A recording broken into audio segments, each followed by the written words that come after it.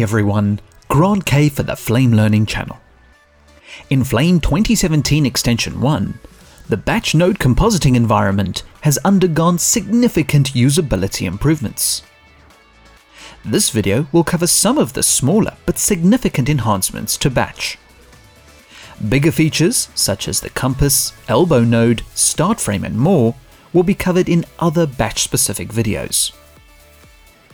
The updated functionalities are not footage specific, so you can use any media to follow along. Just use any batch flow graph that consists of a few nodes connected together. Please note that what you're about to cover is available in batch, batch effects, and the modular keyer. Let's start off with some simple functionality like copy and paste. When it comes to copying and pasting nodes, the pasted selection will always appear under cursor, regardless whether you use the contextual menu or keyboard shortcuts. For example, select this node and copy it. You could use the contextual menu or press Ctrl+C. When it came to pasting nodes in prior versions of Flame using the keyboard shortcuts, the nodes would normally be pasted next to the copied node. So if you wanted to paste the node at the end of your flow graph, and the copied node was at the beginning, there would be a lot of manual node moving. In Flame 2017 Extension 1, when you paste the nodes with the contextual menus or Ctrl+V, the nodes will appear under cursor using any technique. This is much more intuitive and faster to use. This under cursor functionality has also been extended to the new batch import node. So whether you drag out the import node to a location or use the Meta-I keyboard shortcut, the media import window appears, and you can locate the media you wish to import and load it into batch. As before, note that the media has been placed in the correct position according to the last cursor position. It's just worth mentioning that the media will always be imported into batch schematic reel 1, and you can move it to the other reels. This won't affect the positioning of the clip in the batch schematic. Finally, the same under cursor behavior has been applied to exploding BFX clips. So take a BFX clip, call up the contextual menu, and choose Explode Effects. The flow graph will appear around the cursor location. And as an added bonus, the original structure of the flow graph is restored as well. Now let's move on to changes in selection functionality. In previous versions, users reported difficulty in adding and removing nodes in a selection.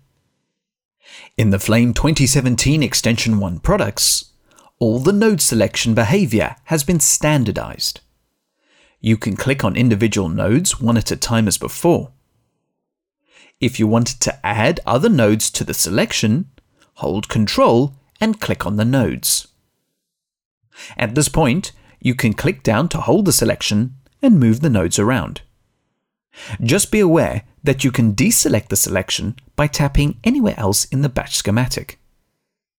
And you can also deselect the selection by quick-clicking on any node. If you want to add the nodes back into the selection, just hold Ctrl and click the nodes again. Now to remove one node from an existing selection, hold Ctrl and click on the node. Please excuse the pun, but it's all about control in this case. So that's adding and removing one node at a time. In order to make multi-node selections in one go, you use the rectangular selection box. Hold Ctrl and drag a box selection around a group of nodes. Now every time you Ctrl-drag a box selection around a set of nodes, it deselects the original selection and creates a new one. If you wanted to add or remove nodes using a box selection, you hold Ctrl-Shift and drag over the specific nodes. This is now the same selection behavior that you will find in other design applications. This selection functionality has also been extended into the action schematic. The penultimate topic covered in this video is the batch notes. Go to the batch node bin and scroll over to the far right. When you drag a note, it is now fully expanded by default. So you can place it, click on its text box, and start writing your note straight away. So this can be used extensively for collaborative workflows. What's really great is that the physicality and location remains the same even if you save this as a setup. So if you reload this on this machine or elsewhere, the note will remember if it was expanded or collapsed, and it will remember its position in the batch flow graph. This can also work with the new compass node, which you can see in detail in another video. Finally, for those of you using the OpenClip publish workflow, there has been an adjustment to the write node. When you double-click on the write node for its menus, you now have some additional choices when it comes to versioning. Switching from no version to custom version allows you to define the render version number as before. And if you switch to the render list, you will see a new version number column. This shows you the current version number set for the render. When using custom version, you can also click and drag this value to increase or decrease the version number when needed.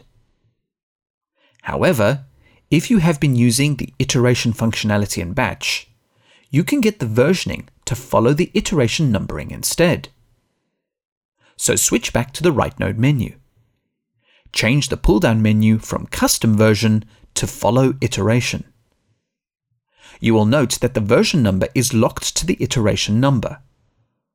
So if you click iterate and increment the batch setup, the version number will update based on the current iteration number. This will help you identify the renders and their associated iterated batch setups. And finally, since this number is locked to the iteration, when you go to the render list menu, the version number cannot be edited like the custom version number.